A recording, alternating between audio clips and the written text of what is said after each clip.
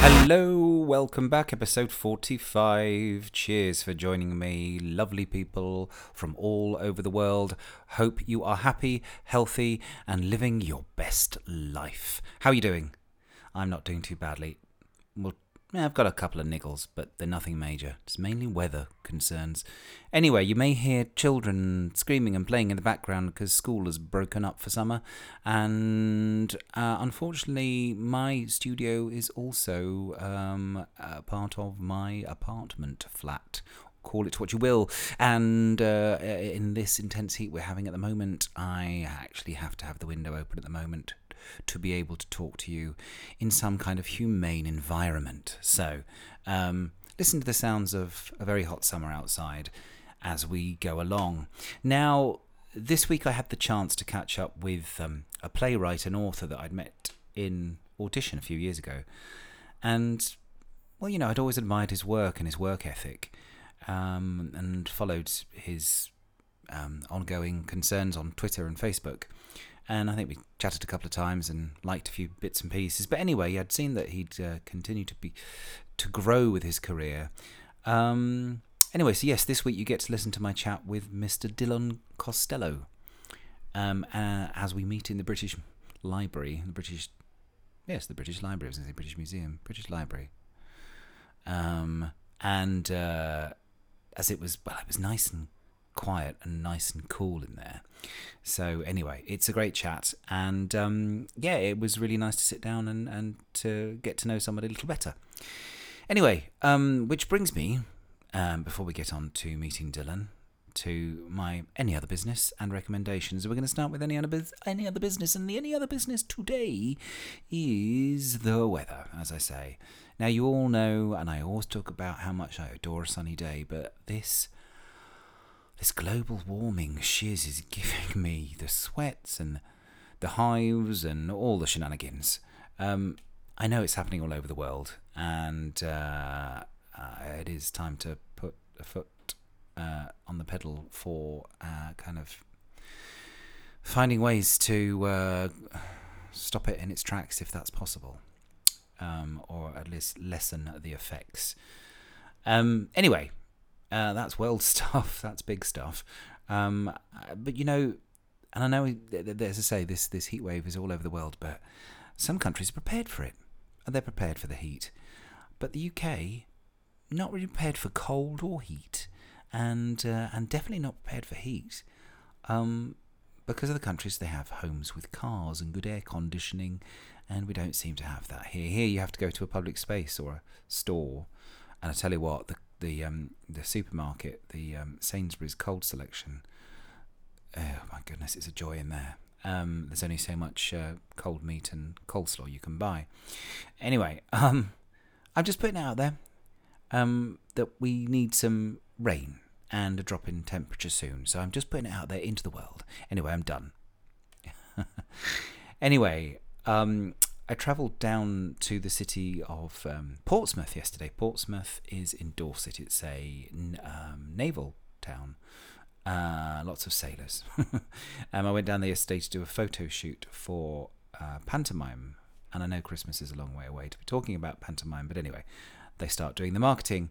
And I will be releasing more details about when and where as soon as they have all their marketing stuff ready. And then I will let you know where you can find out more. But anyway, I had to go and be in full dame makeup. And I've told you, for listeners who've been with me from the beginning, and some of you, if you don't know what dame is basically matriarchal comedy battle acts. And this time I'm playing an ugly sister. We're doing Cinderella, and I'm one of the ugly sisters. And so I had to be in full, as a drag queen would say, full guiche, all day in the heat, and I tell you what, all day in these kind of Death Valley temperatures under heavy makeup is quite a test. And she wouldn't stay on, kept melting off. Anyway, but I have to thank Southwest Trains, which is a UK train company, for having such wonderful, beautiful, cooling air conditioning in their trains. So it was kind of a 2.5 hour journey, I think, something like that. So I got about 5 hours of aircon yesterday, so it was beautiful. Anyway, you'll receive the results about that stuff soon. Anyway, moving on. Tomorrow I am going, Keith and I and my sister are going to see the singer Khalees. And Keith and I, as you probably know already, if your regular listeners have been to see her before and are big fans, we have a cookbook even. But Khalees is playing in the Jazz Cafe in Camden, and we cannot wait. This will probably be released on the day that we go. It's going to be hot in there. That's all I'm going to say. But hey, her milkshake will bring all the boys and girls to the yard, and she can pour it all over us to keep us cool. Anyway, that was extremely naff. Moving on, and then yes, this weekend, happy birthday to my friend Kat Pettingell, who we and a group of us are going down to Bristol, where she now lives, to celebrate her birthday with her and have water-based shenanigans. When I say water-based shenanigans, I think we're going on a boat trip, and there's docks around there. So my whole week's been about docklands. Anyway, on to this week's recommendations. Finally, they say. So yes, sorry for the interruption. I did have to stop there because I realised I'd left all the doors open. It was so hot, and my washing machine was deciding to take off. I think I managed to muffle that sound. Anyway, goodness me, it's so hot. I can't have doors closed for long, so I'm going to make this brief. So my recommendations are, now first of all is a musical one, and it's by they're called Far Out Monster Disco Orchestra. That's right, folks. Far Out Monster Disco Orchestra. They are a couple of producers and remixers called David Brinkworth and Daniel Manick. Anyway, yes. And basically they have put together this collective of musicians from Rio, some of the best musicians from Rio. And they've made an album that kind of mixes up disco and house and soul. Let me just see what they say about themselves. Oh yes, they wanted to mix cultures, generations, languages and musical ideas, yet be a homage to the music they all love, Brazilian music, soul and disco. Basically, I'd say if you like Chic and Nile Rodgers and 90s house and funky soul stuff, then this is definitely for you, and it's a 10 out of 10 for you if that's ticking your boxes, so to speak. Go and explore that. Very much a summer album. Oh, the door of my room has just opened. A ghost has just entered the room. That's very strange. Bit of a haunting going on live. This is the beauty. Now this brings me to my second podcast, about kind of real things happening and keeping it real, as they say. I just had to check then there wasn't somebody behind me. Very spooky. Anyway, the podcast is called Table Manners with Jessie Ware, and it's a lot of it's recorded at Jessie Ware, who's a English soul singer, in her home or at her mum's home. Her mum she does it with her mum, and basically what they do is they have a guest over, they cook and chat to the guest while they're cooking and preparing the meal, and they have a bit of a drink, and then they sit down to dinner, and then they discuss food, and then they discuss anything you normally would over dinner, but you get the sounds of the fridge opening and bottles being opened, and it's just really, I love it. I think I'm probably a little bit late to the party. I just read a review on The Guardian saying it's one of the most recommended podcasts around, but anyway. So it's called Table Manners with Jessie Ware, and it's just really pleasant and fun, and you get recipe ideas, and you get some great interviews. They've had people like the British comedian Alan Carr, who's very funny. That's one I definitely would recommend, and he talks about his wedding, which the singer Adele got together for him, so that's a good listen. The singer Paloma Faith, she's fun, and then the London Mayor Sadiq Khan is on one. There's a Sandy Toksvig. It's a wide variation of people, and I've grown to love it, and it's helped me on my travels around the place. So jump in and listen to that. And there is another quick one. Let's make it quick because it's hot.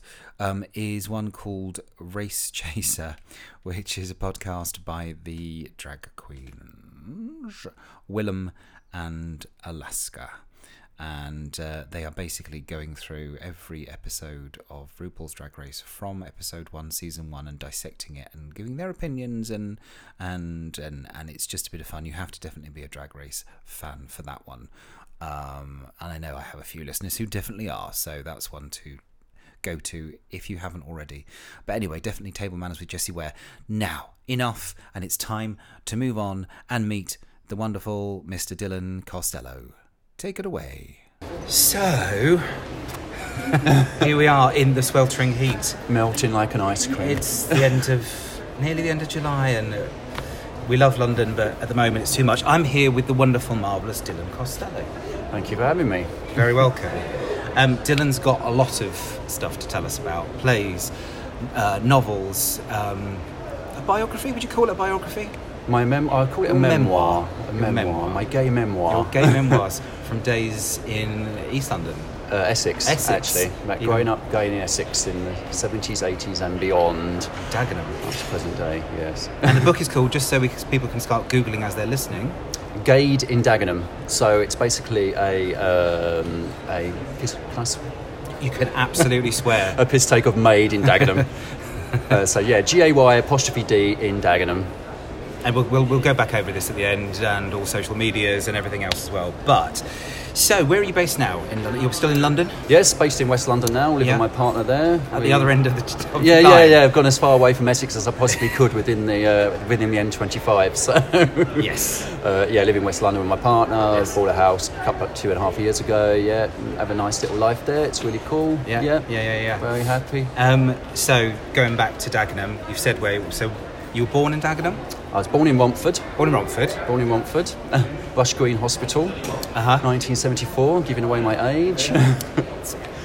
It's all relative. Yeah. And basically spent my whole life up until like 18 years old, raised in Dagenham, living in Dagenham. First in a council flat, then in a council house, which my dad bought for £30,000 in 1980, which seems ludicrous now. I spent my formative years raised in that urban part of Essex, shall we say? Because even though it's Essex, it's also part of London. It's a London borough. So sometimes I say East London, sometimes I say Essex. It's a bit of both, really. But it's at the end of the district line. I spent a Christmas in the shopping centre in Lakeside. Lucky you. I'm going to say no more than that. It's not that far away. That's where we used to do our family Christmas shopping every year. Lakeside. Ooh, what an experience. It still is to this day.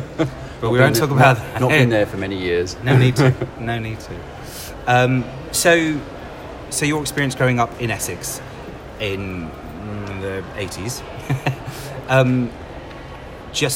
did you find it difficult to? I mean, were you picked on at all? Were you openly? Were you showing signs as a young man? Absolutely zero. Nobody had a single inkling I was gay. I wasn't sashaying around the playground or anything like that. I didn't even know myself that I was gay. I had those little strange feelings in my subconscious, in the back of my mind, strange attractions toward other boys, but I was going to a very kind of rough senior school, and it just wasn't the thing. You couldn't possibly even entertain the idea of being gay. So I was just deeply in denial. Even when I was in love with my best friend when I was 15 years old, I still convinced myself these are just feelings that any teenage boy has. I'm going to shake them off eventually. I'm going to get rid of them. It's all just nonsense, blah, blah. But of course they just magnified and increased to the point where it's like, actually, I need to accept the fact I'm gay. But did you act on that feeling at that point? I mean, how old are you? Were we saying early teens at this point? Or? Yeah, early teens. No, I considered myself at the time a late bloomer.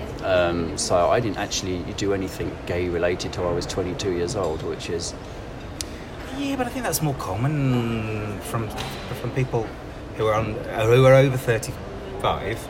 But I think it was the Essex environment that I think prevented me from kind of wanting to act on anything. It was a very, very working class, blue collar environment to grow up in. It was just, boys were boys, girls were girls, and there was no room for deviating from that. And obviously there were gay rumblings here and there within my own family. I had a gay uncle who had Oh, really? who So had an alcoholic partner, and they were just the bane of so many jokes within the family, and I think that also kind of sent me backwards even further into the closet scene. You know, there were jokes about, you know, the piece of furniture you put your foot up on was called a poof. There was lots of jokes within the family about, oh, don't put your feet up on your uncles, or, you know, it's just, and I, you know, there was me just, you know, absorbing all of these little family jokes, and they were all contributing towards Starts to build up to weight, making me even more in denial and sure, actually quite terrified of admitting who I actually really was. Yeah. So it wasn't until 22 that you went up. So presumably that was kind of when you came into central London. And no, basically what I did is I left home at 18 years old. As soon as I left school at 16. I just was obsessed with going to Australia. I grew up watching Neighbours and Home and Away, having fantasies about Brad Willis from Neighbours and all the hunks in Home and Away and their speedos, and I don't know, there was something just like, I need to go to Australia. It's just full of beautiful men that hardly wear anything. It's like a ridiculous thing for a 15, 16-year-old boy to be thinking when he's deeply in denial. So I left school at 16. I went and worked in a local supermarket for 2 years. I saved up as much money as I could, and at 18 years old, a couple of months before I turned 19, I went off travelling around the world, backpacking around the world. I left home. You backpacked? Yeah, I went to Australia for a year, then I travelled all around other parts of the world, even did the Trans-Siberian Express across Russia, and went all down through China. I'd love to do that. And that 3.5 years of travelling was just life-changing for me. It was like being out of the bosom of Essex, and all that kind of environment made me kind of bloom and blossom and kind of realise who I really was sexuality-wise, and to finally act on it as well. And lost my gay virginity, shall I say, in Sydney. In Sydney. When I was, 21 years old, not 22. I'm aging myself. And then I came back in 97 and moved up to London. I couldn't go back to Essex. I just, after 3.5 years travelling around the world and being a kind of free gay man, even though I'd not told a single soul that I was gay, I still kept it to myself, but I was acting on it, and came back and moved up to London. And then that's where the next phase of my journey, which will come to. We'll come to that. So firstly, did you make it to Ramsay Street? Yes, I did. Yes, I've done that too. Pinot Court. I remember being so excited at getting the bus, or to get a tram and then a bus and then walking to Pinot Court. I was like a crazy Neighbours fan back in the day. Not anymore, I haven't watched it for years. But when I went there, they take you onto the set and you have your picture taken with a cast member. I haven't watched it for years, and I was with this really lovely lady who was, thank you for being here, and I didn't know who she was. But anyway, I've got a picture of her on my Facebook, of me and random cast member. She's not random, I'm sure. When I did it, it wasn't even an organised thing. We literally just found in the Melbourne Street Directory the name of the street, and we went and found it. No smartphones or anything back then. We just had a ripped out copy of the street directory with it pin marked, and then we found it and we just nosed in people's windows and going up the driveways and stuff. There was no organised thing back then, and I think like a couple of years later it became an organised tour. But that was great. That's brilliant. As was going to Palm Beach in Sydney as well, where Home and Away was filmed. Of course. And if you are not from any of these places in the world where you may not have this show, i.e. a lot of my listeners from the US, Kylie is all I'll say. That's where Kylie Minogue began. Kylie began. Yes. And a lot of the listeners in the US will know who Kylie is. So that's where you should start. And I'm sure you know. Anyway, blah. So Sydney, and then back to London. And you came back to London. And where did you base yourself? I basically rented a bedsit in Kensal Rise in northwest London. Yeah. It was a very, very, very dodgy area at the time, with drive-by shootings and muggings and things. My mum was just aghast at the fact I'd moved there, and said, you need to come back to the family home. I'm like, absolutely no way.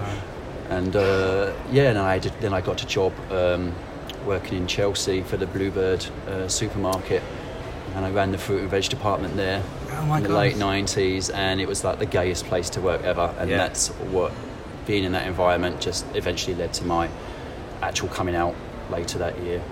Oh, right. The midst of 97, yeah. So it was Bluebird, Kings Road, that led to... Well, if it's going to happen anywhere. That's brilliant. It was like just 90% of the staff were gay. It was just, as a 22-year-old young gay man, it was an amazing place to work. I had such a laugh. and it all changed and it all went downhill, the company itself, but it was fun at the time. The summer of 97. 97, okay, it's good to mark it. So at what point did you start to think that maybe writing was a thing? I mean, was there something at school that were you good at English? Did you care about English? My first foray into writing was a GCSE project when I was 14 or 15. I think it was like a mock GCSE thing, and we had to write a episode of a soap opera of our choosing. Of course. And I set mine in a caravan park in Dorset, and it was all based on my family holidays in the 80s, where we'd have a family caravan in Weymouth. My dad still does. And it was just full of bed hopping and sex scenes and intrigue and all this kind of, and it was quite racy for a 14-year-old boy to be writing. For a school project. But my English teacher, Mr. Good, I remember his name was Mr. Good, he thought it was really great. He really loved it. He said, "Oh, you should send this to the BBC." And I never knew whether he was just joking or taking just being nice. Yeah, just being nice. So I didn't obviously do anything with it. And then when I did my 3.5 years backpacking around the world, I was encouraged by a couple of friends that you have to keep a diary. Keep a diary of all your journals, all your crazy adventures, which I did. And I've never been a diary writer or a journal keeper, so I did it. And then I was just drunk with my friend Sandra one night, reading through these journals, and she just said, "You know what, you should adapt this and turn this into something like a story or a play." And I turned it into a play, and then I wrote a screenplay, and then I got the bug from writing from that, and it all kind of developed from there. Moved into theatre and now novel writing. So did that play ever was it ever performed, that first one? Yeah, I never talk about this play. Okay, it's one of those. No, because it got into the hands of a producer who I shall not name, who wrecked the entire thing. She changed most of the script. She made it a really offensive portrayal of gay men, and it was supposed to be it was my story. It was about a young Essex gay boy who goes to Australia to discover his sexuality, blah blah blah, and she wanted all the characters wearing fluffy mules and pink feather boas, and it was just cliche after cliche, and I stepped back from it, and I was like, I don't want anything to do with this project. What actually went on stage was not what I wrote. So yeah. God, you'll have to tell me. That was my first. That's a whole other story. Which I will never digress with you lot. But anyway, I can't wait to find out. Wonder if I've seen it. Anyway, so yes, my questions. I've got a whole slew. Sure. And this is Dylan's lunch break, because Dylan is a busy man as well as being novelist. Many playwright. fingers in many pies. Yeah. So there's another thing to go back to. So yes, when did you come out to your family? Or did friends? I presume maybe friends came first. Yeah, I came out first. That it was the night of Pride in Clapham Common in '97. It was the last time that I think Pride was held at Clapham Common, and I think it was the last time it was free. And I was living in a house share, in Rains Park near Wimbledon, with my best friend Michaela, who I knew from my backpacking days, and we decided to move up to London together, and 3 other flatmates. And one of the flatmates just fastest comment said, "Oh, you know what, it's Gay Pride, why don't we go to Gay Pride?" And I was like, "You know what, yeah, let's go, because I hear it's a real laugh, and I've got no problem with the gays," or that kind of that kind of biscuit. So I went up with my friend Michaela and a couple of flatmates, and it was just so eye-opening for me to be surrounded by so many gay men in the middle of the field. And it was, the girls got bored really quickly and wanted to go home, and I said I want to stay. And they were like raising an eyebrow why I wanted to stay. I just love the music. I just there's Danny Minogue miming on stage to all I want to do, so I want to see her. And then I went back, and Michaela was still up, and I don't know, something came over me. I said, "Should we go to the pub before closing time? There's something I want to tell you." And that was the first time I told someone I was gay. I told her I was gay. She burst into tears. Oh, really? Was sobbing at the table. I thought I'd made an absolute terrible mistake, and I was going to lose my best friend. But she turned around and said to me that the reason she was crying was because she was terrified that people would hate me for no reason, Right, without knowing who right. I was, that being gay was maybe a bit of a dangerous thing with Yeah. people's attitudes and bigotry and things. And Yeah. we walked the streets till 4:00 in the morning, and I told her everything, and she was so supportive. I decided to go and tell my mum and dad the next day, Oh wow. which was okay, a that whole wasn't. another That story. was from one extreme to the other. Wow. Yeah, Okay. I was just on a roll. Wow. The support I got from Michaela was so amazing. I don't know, it's like, you know what, I'm going to do this, I'm going to do this, I'm going to get the tube. So I did the next day on the Sunday, got the tube all the way over to Dagenham. Took me like 2 hours to get there from Wimbledon. Mm-hmm. Went in, my mum sat in her armchair reading the copy of The Sun, as she did, Right. as all my family did. My dad was out at work, and I sat on the sofa, and she just says, "Oh, how was your Saturday?" And I just said, "I went to Gay Pride on Clapham Common," and she just was silent for a second, and then she said, "Well, I don't understand. Isn't that where funny people go?" So her word for gay was funny. So, Right. and I said, "Yes. What do you think I'm trying to tell you?" She proceeded to A, burst into tears, B, start screaming the house down, shouting at me, saying, "No son of mine is funny, no son of mine is a no. puffdo, it's disgusting." She called me a rent boy transvestite with AIDS, like all the kind of cliches you could possibly imagine. And then I actually, I can't say what she said next. It's a little bit too rude for a podcast, but yeah, it was feel free, a but, very yeah. impertinent question. And Right. I burst into tears. I stormed out the house and went all the way. I cried all the way home. It was just horrific.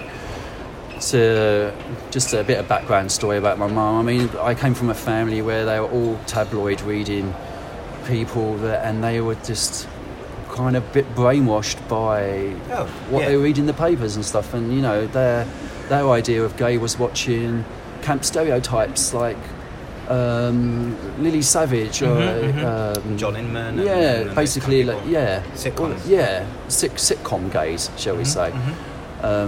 So she just couldn't understand it, and you know, and there was always the scaremongering headlines in the 80s in the papers like The Sun with Section 28 and the AIDS crisis and that. So that's the kind of knowledge base that she had. So I couldn't really blame her. That was her worldview. That's what she'd been taught through media, through TV and through the newspapers that they chose to read. But it was horrific, and it took my mum a long time to finally get around to accepting me, and it was actually through my nan that changed her mind. And coming out to my nan was a whole nother hilarious story. So your Do nan you want me to was tell it? your nan was to blame for it all being for fixing it, basically. So yeah, come on, I want to basically, hear that. yeah, okay. Well, my mum told me. I told my mum I was gay. She told my dad. My dad didn't really have an opinion on the matter. My dad's very quiet. He doesn't really say much. We never really talk personal stuff. It was his brother that is gay, so he was always used to gay in the family. Oh, okay. So he didn't really say anything. It was my mum. Meanwhile, there's my nan, Sheila. In the book, it's called Shirley because I've used all different names. I decided to use all different names in the book, not use anyone's real names.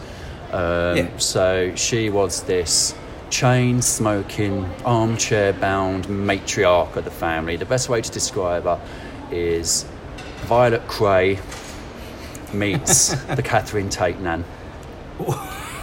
She was, when I first saw that Catherine Tate sketch, I thought, this is my nan. She literally, her friends would be coming round. I said, "Oh, how are you, darling? Oh, how's your chilblains? Oh, blah." And they would go, and she was, "That fucking cow, how dare she turn over?" It was like her. Always sat in her chair, smoking cheap cigarettes. You'd go in her living room, and you'd have to part through a pea soup of fog with cigarette smoke before it parted, and there she is on her throne. Brilliant.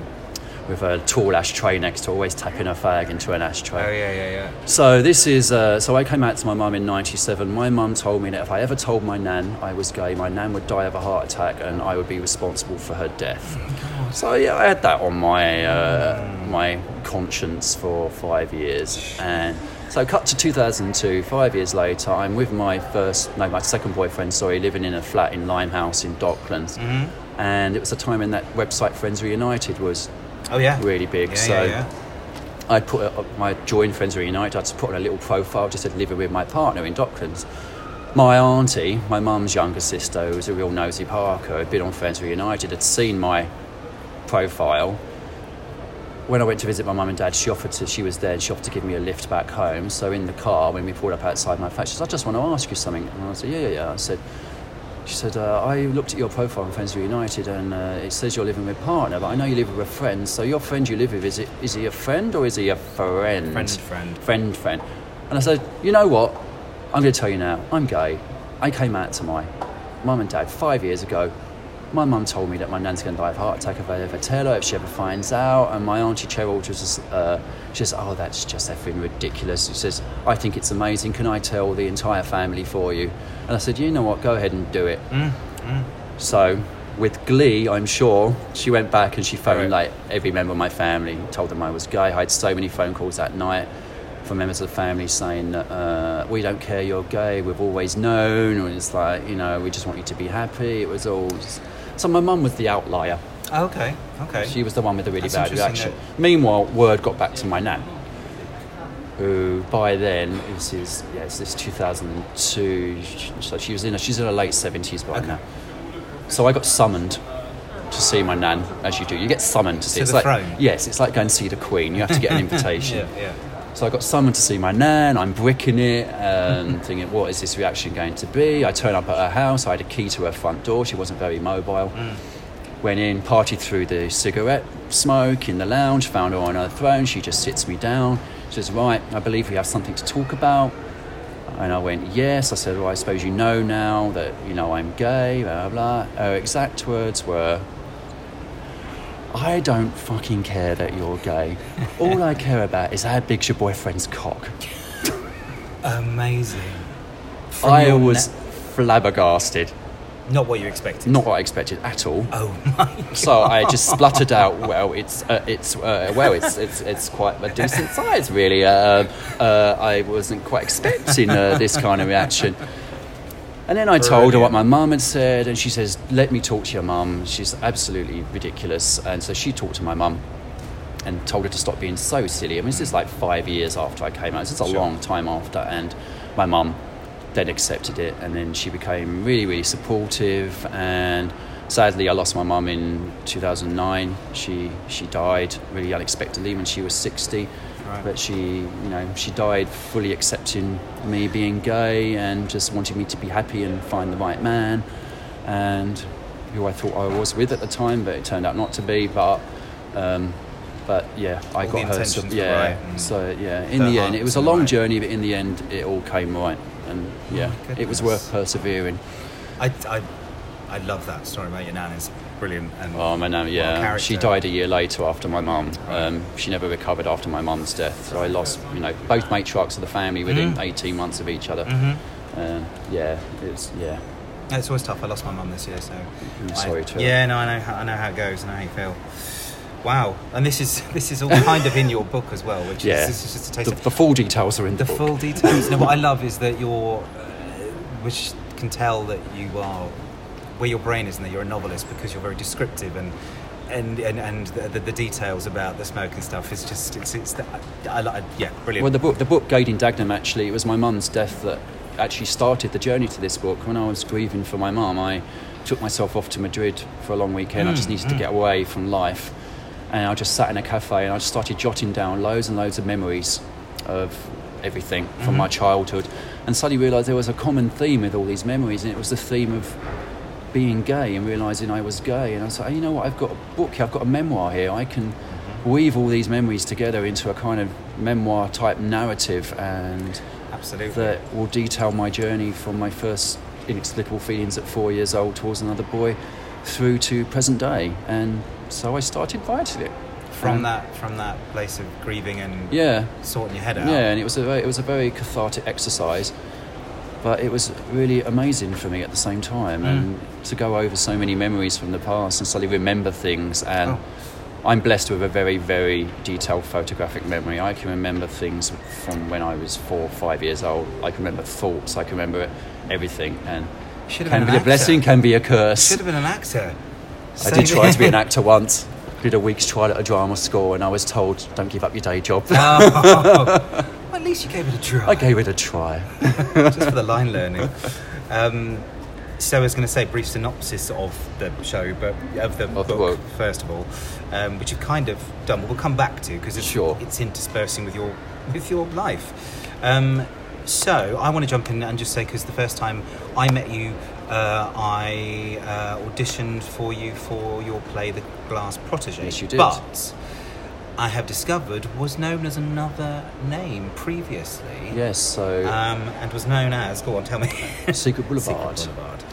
So when I first started writing and producing plays, obviously I didn't have much money, so put it on at the Courtyard Theatre in Hoxton. It did really, really well. It was amazing, and then it just fizzled away, and then cut to 6 years later, and I thought, this play is right. If I had more support behind me. 6 years later, my theatre ambitions had grown, my theatre resources had grown. I decided, I think we can bring this play back, give it a polish, give it a reboot. And I always wanted it to have a new name. And I came up with the name of Glass Protégé, which was to do with the surname of the main character and the fact that he was a protégé caught in the Hollywood machine in the 1940s as a gay actor. And was this inspired, because I know, and I read that you've spent some time in LA? Yes, I lived in LA briefly. Where are we now? This is like 2005, 2006, okay. So it is like, nearly 14 years ago. Right. That's crazy. I decided at one point in my life I wanted to go to LA and try life in LA. I had a screenplay being produced out there, which is still being produced. It's a very, very long, arduous journey. But it's still bubbling away over there. I decided, let's go and live in LA for a while. I was doing rewrites for the script for the producers there, and I thought, I can meet a guy out here, so I could have a lovely life. Nice life. Then I came home screaming back to London a few months later, after my experiences of trying to date Angelino gay men. Right. It's all in the book. Okay. Some very bizarre experiences out there. But that kind of informs the play a bit as well. But I always had the germ of the idea of gay actors in 1940s Hollywood, the Rock Hudsons and the Montgomery Cliffs, and what it must have been like for them. And The Glass Protégé was basically a story of two actors who fall in love behind the scenes of a major Hollywood motion picture in a time when the production code was in full force with its moral compass. And what it was like for them, and ultimately destroyed their careers and their love for each other. And what a sad time it was for gay actors caught up in that machine. Did you spend a lot of time studying the whole Clifton? I did loads and loads of research, and it was fascinating, the stuff that I uncovered, and that all informed the script of the play. And it did really well. It was on at Park Theatre. Park Theatre, for those out of London and out of the UK, is a big producing house in North London, but it has a really strong reputation now. It's a great place for anything to kick off. You've had two shows there now, haven't you? I was very honoured that they wanted my play there, and it did really well. I think it actually ended up being one of the top 3 earning plays in the smaller studio space there. And they invited me back the next year with my next play, which was called Hello Norma Jean, which is about an elderly Essex grandmother based on my nan, who I've just mentioned, who comes out one day, runs away from her nursing home and says that she's Marilyn Monroe, and she faked her death in 1962, has been hiding in Essex, posing as a chain-smoking Essex grandmother for the last 50 years. Brilliant. And that play did amazingly well as well, and this year it got voted by audience members as it was number 3 out of the top 5 shows ever at the Park Theatre in their first 5 years of producing. It was like really unexpected. I had the star Vicky Michelle starring in the lead role from Hello Hello. Yes. And she phoned me up and she says, darling, have you heard the news? We were voted number 3. And were we? I didn't know about this. And found out and was like, really, really flattered. So it keeps living, and it's still. So do you think you'll revive either of those in future, or you kind of moved on? And I think there's always room for revivals. We tried to make a TV version of it. We were shopping a TV pilot out. It didn't go anywhere, but it was a great experience. Yeah. But I'm still really close friends with Vicky, and together we all keep saying we need to do something again with this. She loved the project. She said it was her favourite role she'd ever done. Right. Yeah. So it was amazing. So I don't know. Maybe they'll come back for a revival further down the line. But at the moment, I'm focusing on writing books, which I'm absolutely loving doing. Yes. Because we're jumping all over the place, but which brings me to your current novel. Yes, so Timeless Father. So after I wrote my memoir, Gade in Dagenham, I enjoyed the experience of writing a book so much. I thought I really want to write my first fiction novel, which has been bubbling away for maybe the last 3 years. I was writing it in little dribs and drabs when I could ever find the time, and then this year I did a final push and I finished it. It published 3 weeks ago, and I'm really happy to say I've already got a TV producer that loves it and wants to adapt it into a mini-series That's for television. incredible. So I feel very, very Congratulations. lucky. It's fantastic. It's not a comedy like the spin I put on Gade in Dagenham. I always find the funny in any dark situation, where this fiction novel, The Timeless Father, is a story of a young gay father in 1937 in Brighton who has his 4-year-old daughter taken away from him simply because he's a homosexual man. Societal bigotry intervenes and rips apart father and daughter. She gets taken away from him, never to be seen again. He can't cope without her and walks into the sea to drown himself, but finds himself instead time travelling 83 years into the future to 2020, where he finds his daughter again, who's now an 87-year-old homeless woman on the streets of Brighton, who has no memory of her father, no memory of ever being loved. And how does he reconnect with his daughter when he can't possibly explain who he is? It's a very tear-jerking, gay time travel drama, shall we say? Yeah, I mean, and it's been getting a great response. I've seen reviews, really good reviews. So I got I sent it to a couple of people who are fierce, avid book readers, and are never going to say, "Oh, it's amazing, amazing," just because they know me. Yeah, they give me an honest review, and they were blown away by it, and I feel very, very humbled by that reaction. So and the fact that I've got a TV producer interested as well. Yeah, it's like 3 weeks after publishing. I feel like I'm on a roll. Incredible. Yeah. Timeless Father. Timeless Father, available. Oh yes, on so tell Amazon. us on Amazon. Okay, and the same with Gade in Dagenham. And Gade in Dagenham as well. They're both on there. And your scripts are available as well, aren't they? I actually decided to publish the scripts for The Glass Protégé and Hannah Norma Jean as well, which are also available on Amazon in book form as well. Just because it's good to make sure. Play form. Sell a few copies. Buy it. Yeah. We're in the British Library, by the way, and Dylan is just, people are walking by waving. That was my friend Simone, who actually works here. He's probably wondering why I'm sat here talking to some random stranger in the middle of the British Library. But it's cool in here. It's really cool. When I say cool, it's just we can breathe. So anyway, escape the heat from the streets. Just paint a picture of where we are. Wow, this is amazing that you've got Giant Cherry Productions, which was the company that you set up to produce your shows. Does that still exist? No. I decided to disband the company and just focus on just myself as a writer, a novelist, and maybe I will, reform it. But I didn't want to keep the company going with all the associated complications that go with that when I wasn't actually producing anything through it. Alive, Yeah. So this is a question I ask to everybody. Now, who would you say is a big influence on your life?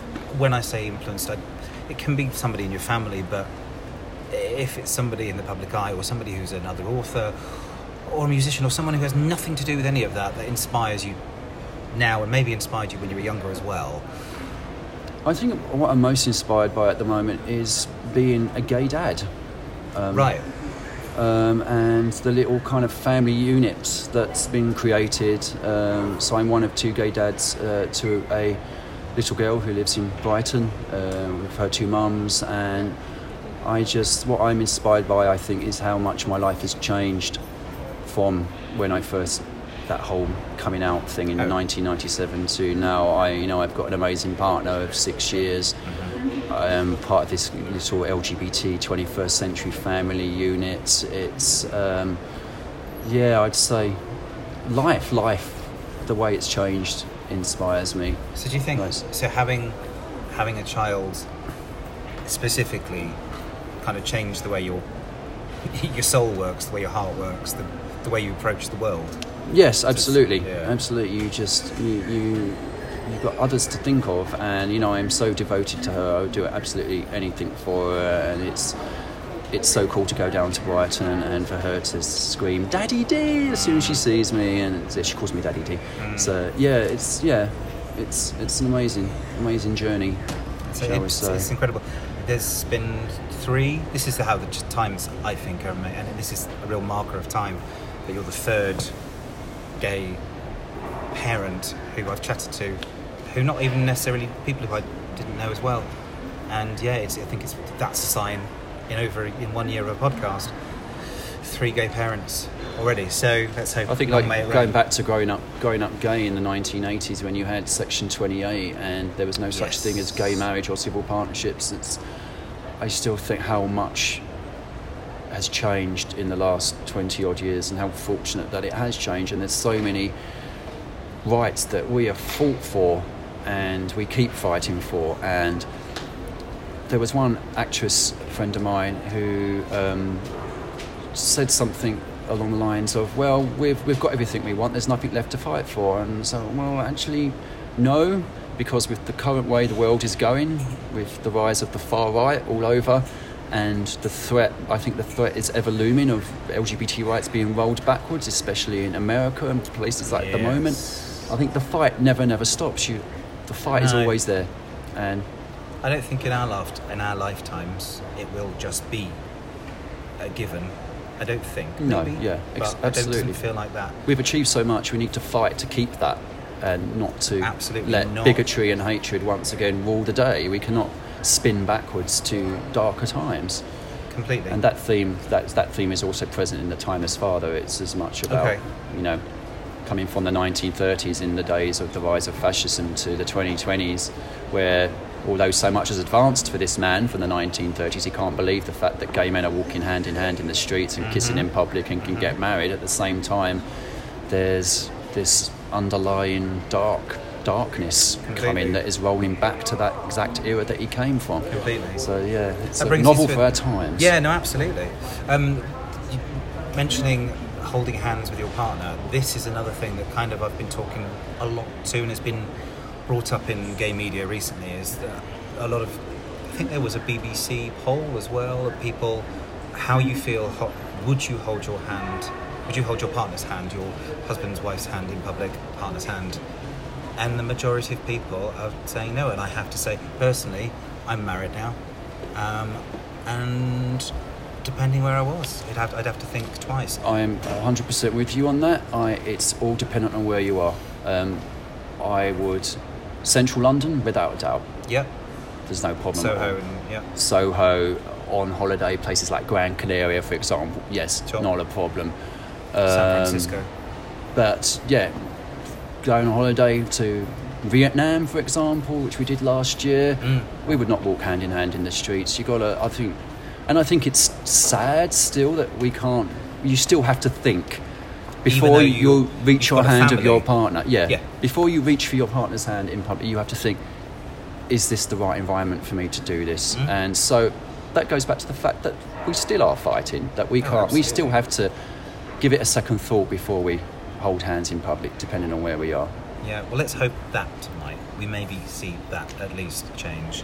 But people writing books and writing plays like you're doing is the way forward, but it truly is. My remit as a writer is to produce LGBT works which feature LGBT characters, LGBT stories, but LGBT characters in that they are experiencing exactly the same journeys in life as anyone. Yeah.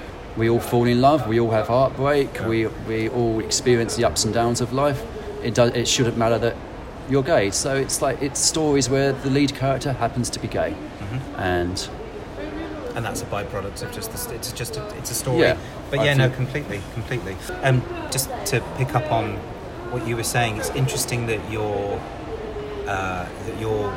grief, losing your mum, led you to writing, just because there's been a kind of similarity, and I've been talking to my guest at the moment. I'm writing a piece about my mother passed from dementia. Yeah. And her decline in dementia led, at the same time, whether it's by chance or not, to me playing matriarchal women, whether it's just in comedy, panto, it happened in plays. Suddenly these characters started happening. The timing couldn't have been more timely, but it inspired me to sit down and go kind of write about that. So I've got two timelines, and the fact that it was born out of me working out my own, stuff with my mum. It's just interesting that this, and other people have talked about this, that grief can be a thing, and it's just something that I've had people talk about a lot on the podcast, and that people are afraid to talk about and say that it's okay. I think you should always write about what you know and what you experience, and I think that's where strong writing comes from. And us gay men, we do have this strange connection with matriarchal women, don't we? It's true, isn't it? It's very true. Where that kicked in, I don't know. Somewhere back in... It'd be great to have an explanation for that, but it's so true. Prehistoric time. Okay, so this is the fun bit for you now. So I just want you to tell me your first album, your first single, if you can remember. Oh yeah, I can remember everything. And were they on vinyl, were they on CD? Tell me all. The first single I ever bought was Ray Parker Jr. Ghostbusters theme tune, amazing. 1984. Amazing. The first album I ever bought was actually Now That's What I'll Call Music 5. Well, what was on that? It had Sister Sledge, Frankie on it. Okay. My Tai. I can't remember what the song was called. Your Love Is History. That could be it, yes. Yes.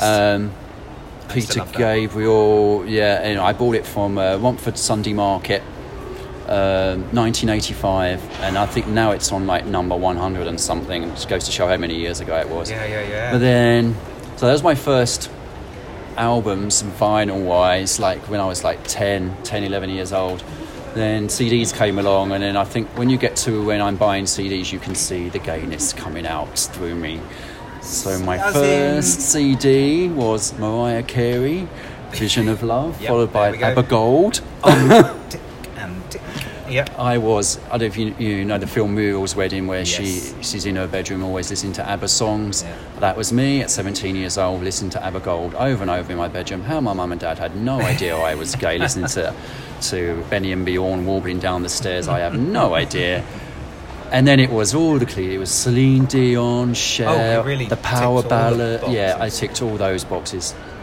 Madonna. Kylie, obviously.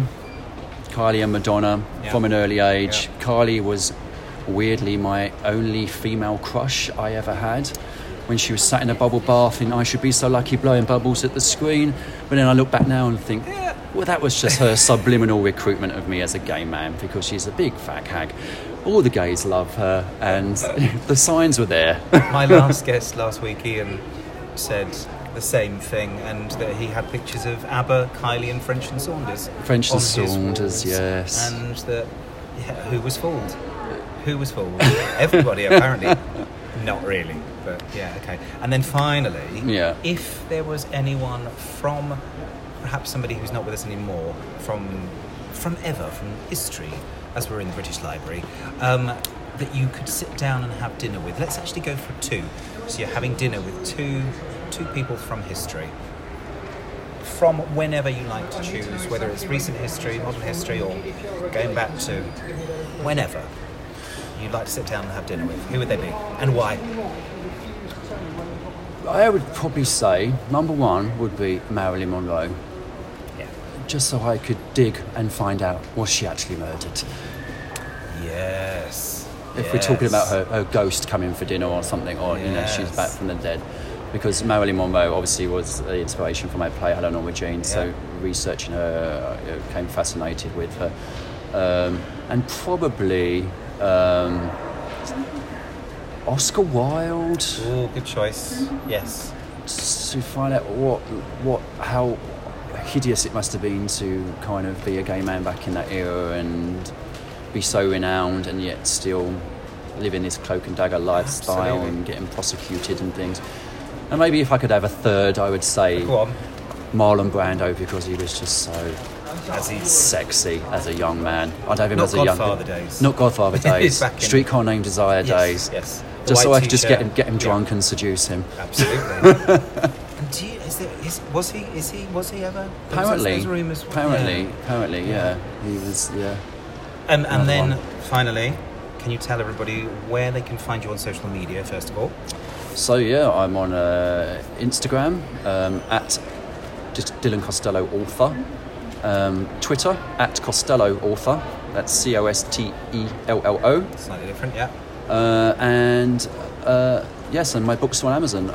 The Timeless Father is my current fiction novel, currently being adapted into a TV miniseries, and Gayed in Dagenham, my gay memoir, is also on Amazon, as well as my plays Hello Norma Jean and The Glass Pot Show. Get them, look out for them, go for it. And Dylan, thank you so much. Thank you so much, Matt. Thank you for having me. Ladies and gents, I'm sure you will agree, Dylan was an absolute gem and an absolute pleasure to talk to. So thanks to Dylan. I will put all the links to his social medias and the details of the books again on the bottom of the show page. Anyway, thanks, gang. Have a wonderful... as I say, I know I'm trying to be every couple of weeks, but, you know, at the moment, life's quite busy. But thanks again for joining me. Enjoy the rest of the sunshine if you can. Cheers. Bye-bye.